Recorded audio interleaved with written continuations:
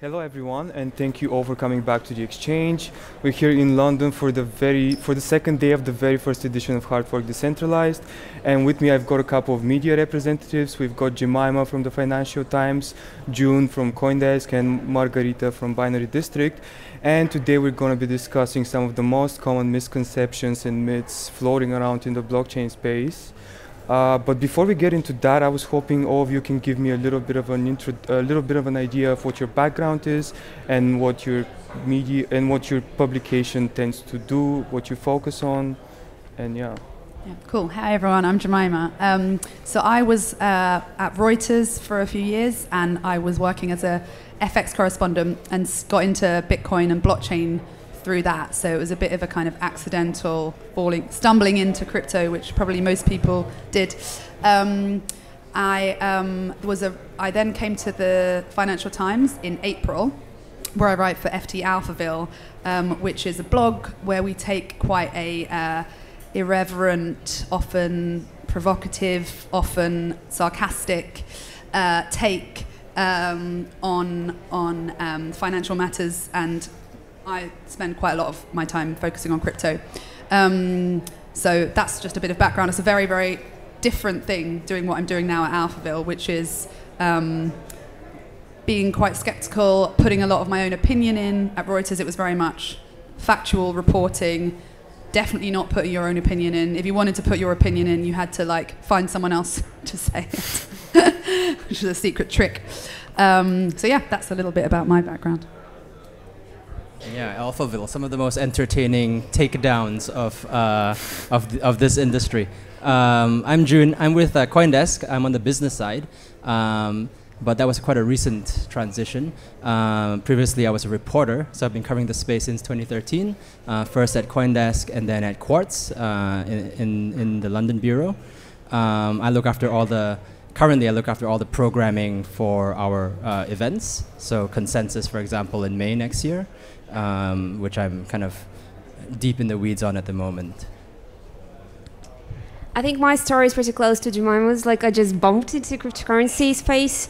I'm actually a PhD student doing PhD in journalism in Finland, and at the same time as Finland is very well known for new technologies, I just started writing, contributing to Business Insider and other publications about IT and so forth, and I thought I might find something else to write about. And then there was this blockchain, and then there was Cointelegraph, where I was a managing editor, and after a while I realized that basically what we were writing in the editorial, just the same things, just following the same cliches, talking about the technology, about the cryptocurrency, and just contributing to the bubble. So I was thinking, where is the technology in what we are actually writing?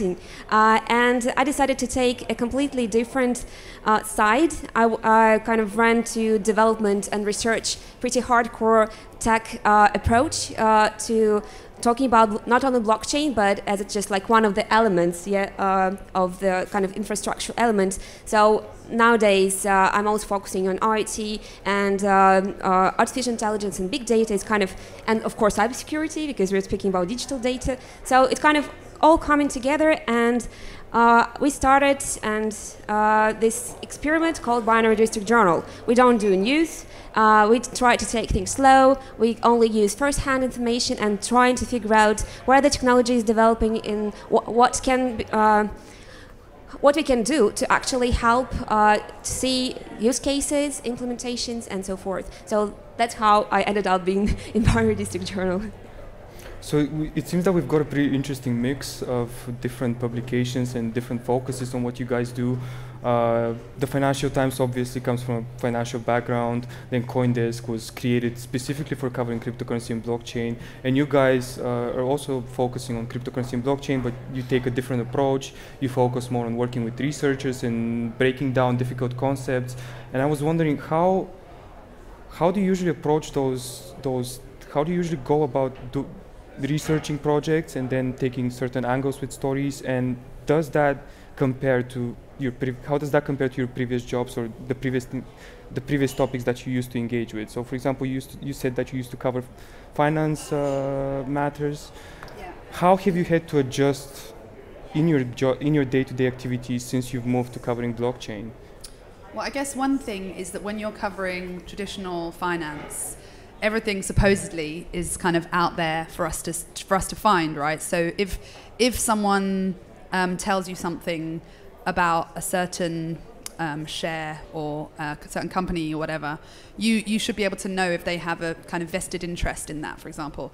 With crypto, it's quite difficult to know who's kind of, actually it's often quite easy because people are being very bullish, and then you might suspect that that they actually have an interest in kind of shilling the price of a coin or whatever. So I guess that's one difficulty, because everything's unregulated. The normal places that you find information aren't actually there. So I guess that's one difference. And another challenge and difference for someone like me who comes from a completely technological background is that you obviously don't really fully understand, especially at the start, what you're being told, to be honest. So when I first started covering Bitcoin at Reuters, I mean, I didn't even know what it was, you know, so I had to start right from the beginning. And obviously the kind of experts that you meet, you kind of put in Bitcoin into Google. I mean, that's literally what I did. I put Bitcoin into Google. The Bitcoin Foundation came up, and I met the Bitcoin Foundation's representative, Helen Disney, at the time. And that was my first Bitcoin meeting. And then she put me in touch with various other people. But at the start, you're meeting people who are associated with that, and therefore, again, probably have some sort of interest in kind of that working out somehow. So you're getting quite a positive narrative. And when you don't really understand something, it's quite difficult to challenge that. So I think as you get to cover it more and more, and you start to understand some of the technology. I mean, like I can't write code, but I feel like I can kind of navigate it now. It becomes easier to decipher when you're being told BS and when you're not. So I guess that's some of the differences. Yeah, and for June, I guess it would be a little bit more different because you used to be a journalist and now you're just you're working on Consensus, which is CoinDesk's flagship conference. How different is it to work as a journalist and then move to programming content for a conference based on blockchain? Sure. I mean, so I think the approach we take with the Consensus conference is to apply a lot of journalistic principles to it, right? We're programming a conference that is not meant to simply boost the industry, because in the long term there's not much benefit in that. We're trying to create a dialogue between the various stakeholders in this industry. And this industry, however you want to define it, has lots of fractious groups. So actually getting all these people into one room for a number of days is not an easy thing to do. So I started the first Consensus conference in 2015. I remember, that year Bitcoin was $250. Actually, one of my old articles recently got a huge traffic spike because somebody tweeted it, and the headline was "Bitcoin falls below $250," and people were going nuts, thinking that's what's going on right now. But anyway, that was 2015, and I remember we got DOJ was there, U.S. Treasury.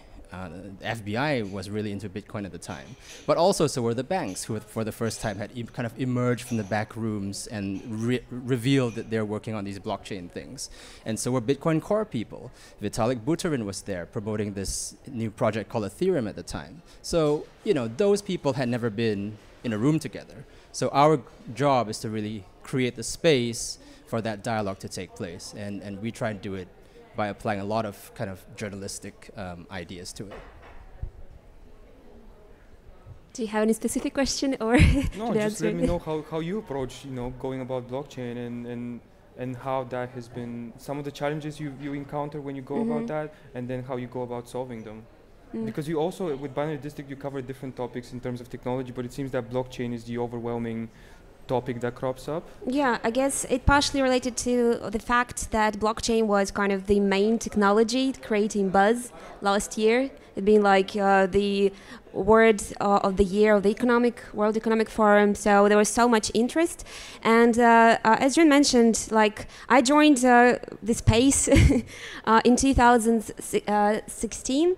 So it was this period when Bitcoin was $100 only. So basically being part of the cryptocurrency publication, I went along the way with Bitcoin up to $20,000, and that's where I dropped and joined another side of the technology. So what I witnessed when I was a managing editor, how much cryptocurrency space is about communities. For example, if you write about Bitcoin, you can see like so many people jumping into comments and saying, okay, you know nothing about it, like Bitcoin is going to the moon. Then if you write about Ripple, then you say Ripple is like, So buy only Bitcoin. If you write about something else, like why are you ignoring these cryptocurrencies? And there are like 500 cryptocurrencies that you can't cover everything and give attention to each particular community, each particular technology, or ideas behind them. So it was really complicated. ICOs complicated things even more. So you were just literally attacked.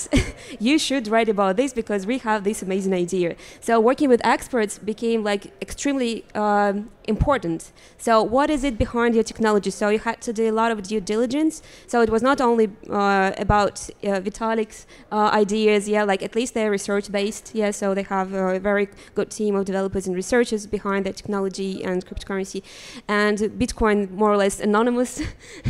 So who is the developers and researchers? So we can't actually have conversation about. So of course, like there is some forks and so forth. So anyway.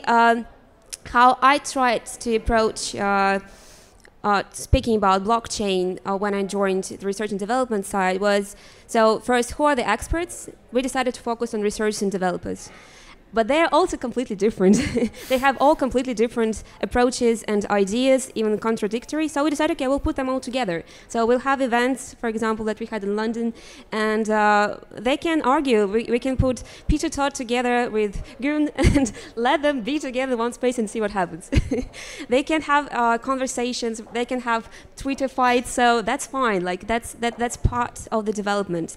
And I guess that's the way we are going to continue to go. The only problem that I still need to figure out with our stories is we also want to make them approachable, like understandable for a regular audience.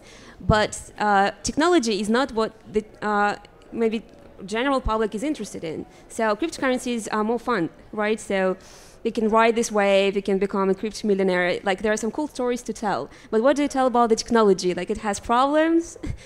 No one wants to hear about the problems. Everyone wants to see how blockchain is going to save the world, which is not going to do probably.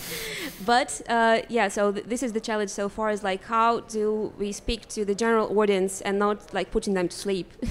Yeah, I think you actually touched on something that I wanted to discuss, and that is that there's a common myth within the blockchain space that the technology can basically improve everything, and it's almost like the lingo that goes around is that it's a silver bullet for, it solves every problem. But in reality, it's not quite the case. And I had a discussion with my colleague David yesterday on the stream. We were talking about how we were discussing another colleague's piece, and Matthew Beaton wrote something about basically the main concept of that piece was that most of these companies are selling visions and not necessarily technology. And on that note, I was wondering, what are some of the myths that you most common get pitched by companies, and how do you go about basically explaining why that's not the case? And do you feel that you have that responsibility to go and basically identify when someone is telling you something misleading, and then inform the readers about what the real situation is? Yeah, I think a red flag for me is when I get an email saying this is the world's first something, which is most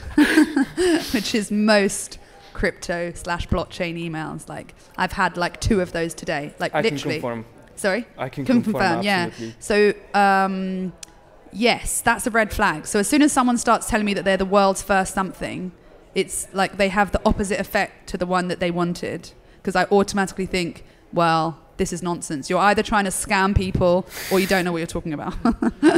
Even if, obviously, sometimes it is the world's first something. But my experience has taught me that people who are talking in that kind of way are normally full of hot air.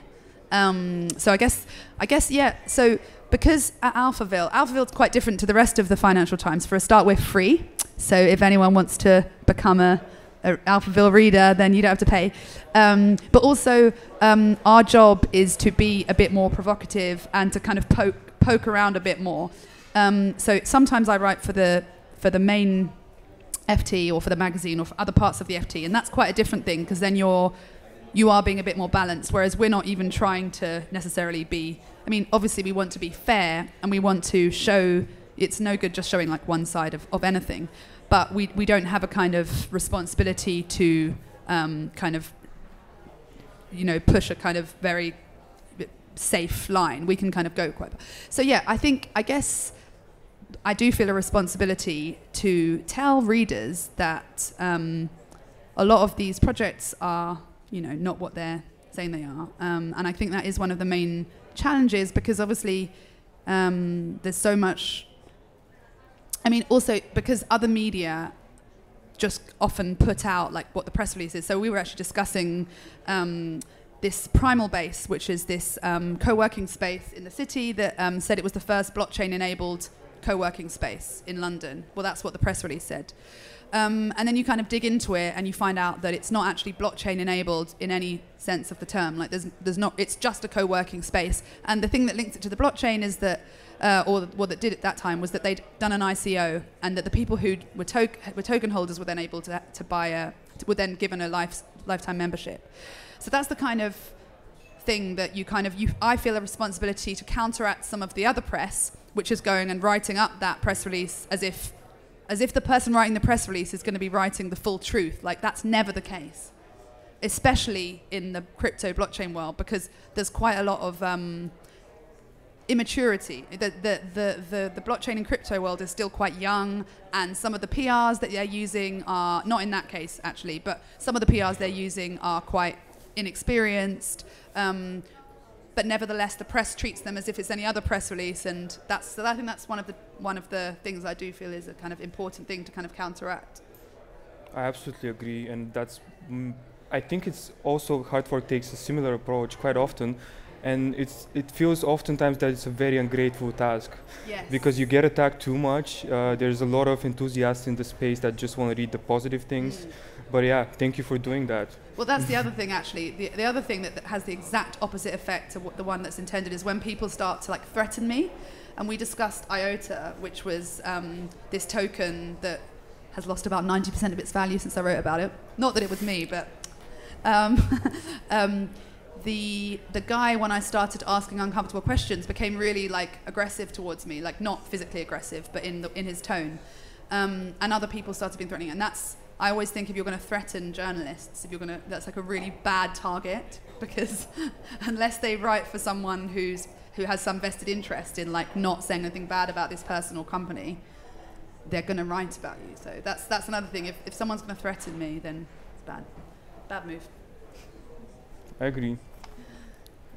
Red flags, and I mean, I'm just speaking from personal experience, and not the kind of CoinDesk editorial policy, because we maintain a strict firewall between business and editorial. But actually, one thing that really gets my goat is, and is a red flag usually, is projects that come with a technical pitch, and the pitch is, this is a chain with the most transactions per second. This chain, this is like 50x of what Ethereum can handle, and etc. I think those kinds of pitches usually, and those people are usually they're completely convinced that this thing is going to change everything, right? But it's really a kind of mismatch between the supply and demand equation here, where they're supplying something where there may or may not be any demand for. I mean, we hardly ever hit the transaction cap on Ethereum or Bitcoin anyway. So the issue is not really scaling these blockchains, right? It's on the demand side of the equation right now that there's an issue, scaling up the demand. But anyway, so I think like those sorts of pitches tend to be extremely tricky to want to write about, because then the claims that they make are usually quite hard to prove or disprove. There's no peer review. There's no like, who are you going to ask to like verify those claims, and so on and so forth. And you often end up in a back and forth with these projects of like them claiming one thing, us trying to verify something, and there's no good way, there's no good middle ground to actually verify the truth of their claims. I think I will just pick from where we started with Jemima saying, like, when you join the crypto space, you try to get to know people and to understand who is who. So basically now that when I get some story pitches, I already have some kind of an opinion, yeah, through my experience, through insights that I get from the community directly, what makes sense and what just doesn't make sense. So something's just not going to work on me anymore if you use the same cliches again and again. The first ever going to do this and that. So I just look at the maybe very practical cases. I also look, in a way, community. If you have a community around your project, that's what we are trying to build with Binary District. It serves for us, as we have research and developers involved, it works for us as peer review. So that's why we have physical events, like offline events, and then online stories, because in this combination we can see who is who and who actually produces some knowledge. So what we appreciate in those pitches or stories that come to us is whether there is any particular knowledge, something new, something applicable, something that can contribute to the current development of the technology. So, and only in this case it's valuable for us, even if it is a startup. It can be anything. It can be a big company like IBM if they're, again, doing something valuable, not just marketing speeches. So that's pretty much what we are trying to do. So it seems that everyone seems to have an opinion on what journalism should be about these days, especially when we talk about fake news and in the crypto community, fear, uncertainty and doubt, and then fear of missing out. And for our final question, I was wondering if you can sum up your own idea of how we should do journalism in the blockchain space and what our responsibility is as reporters and media representatives. I think journalism, to quote a famous man, is, and I'm going to get the quote wrong, but it's something like journalism is printing, not printing anymore, but journalism is writing, publishing something that someone else doesn't want to be printed. Everything else is PR. So that has been quite an important mantra for me at Alphaville, actually, because sometimes I am writing quite critical things about real people who I've spoken to and met, and I actually feel quite bad sometimes, and it's quite difficult because I think your project is rubbish. You don't realize that. You mean well, but I'm not going to go and tell people that it's good if it's not, and I don't think that you should be taking people's money for this project.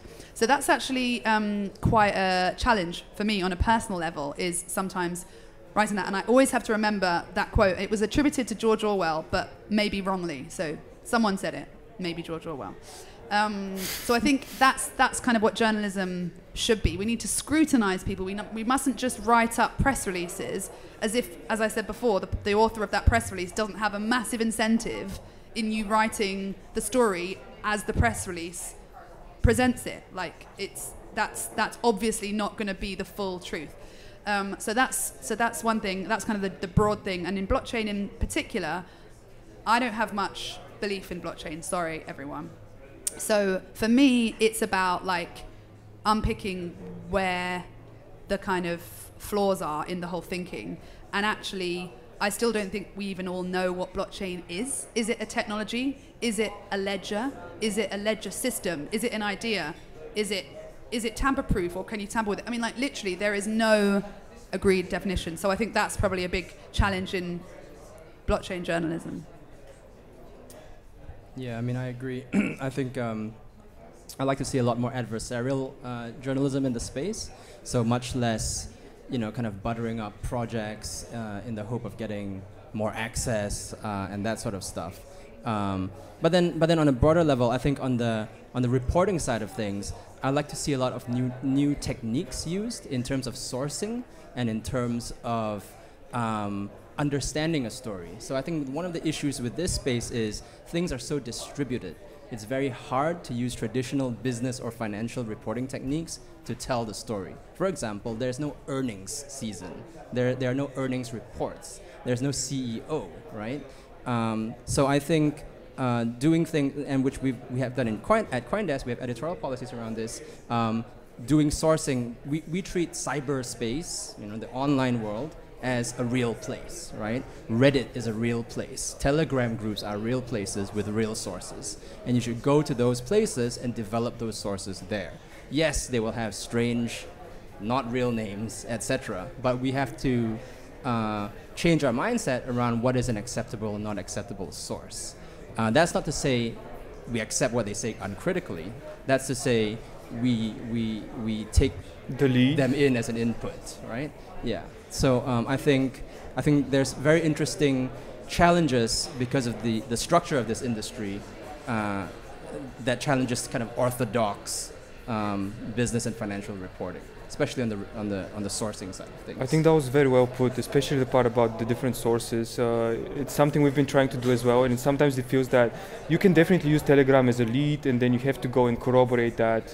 But it seems like it's the place where blockchain information is disseminated, especially between communities, so it does make perfect sense. Yeah, again, I would like to pick up where Jemima left it. I do agree that journalists had to do the job and scrutinize and analyze and dig information out and talk to people and be more integrated probably in the communities, in the stories. But with one kind of difference that I would like to give more PR to researchers and developers. I think they're the people that actually need to do the talking, not the marketing people that probably just add lots of cliche words and buzzwords to sell it, but to actually explain, learn to do that. That's why, for example, we try to find those developers and researchers that can write, that can give good presentations, and trying to maybe inspire it as a trend among academic community and development community. So you need to kind of leave the online space and come into the light. That's one approach. Another approach, as maybe close to ethic codes in journalism, that is kind of changing the direction of slow news and away from lazy journalism that inspires lots of editorials and so forth. So that's why we decided to get rid of all news in our publication, because you need to verify so many things. You need to kind of spend time to talk and find the right sources. And experts are very slow things to to communicate to get the right comments and then improve all the comments. So it's a long story. And what I mean by lazy journalism, it's again like when you take the press release or you take the story and just eat it and kind of digest it in the form of an article. So what we have to do probably is to be more proactive, be more integrated, listen to people, provide insights, new information, and that would probably make it more valuable as a source of information. And on that note, I think we're going to close this session. Thank you all for joining us. And to all journalists out there, please stick to the truth. Don't do PR for the PRs.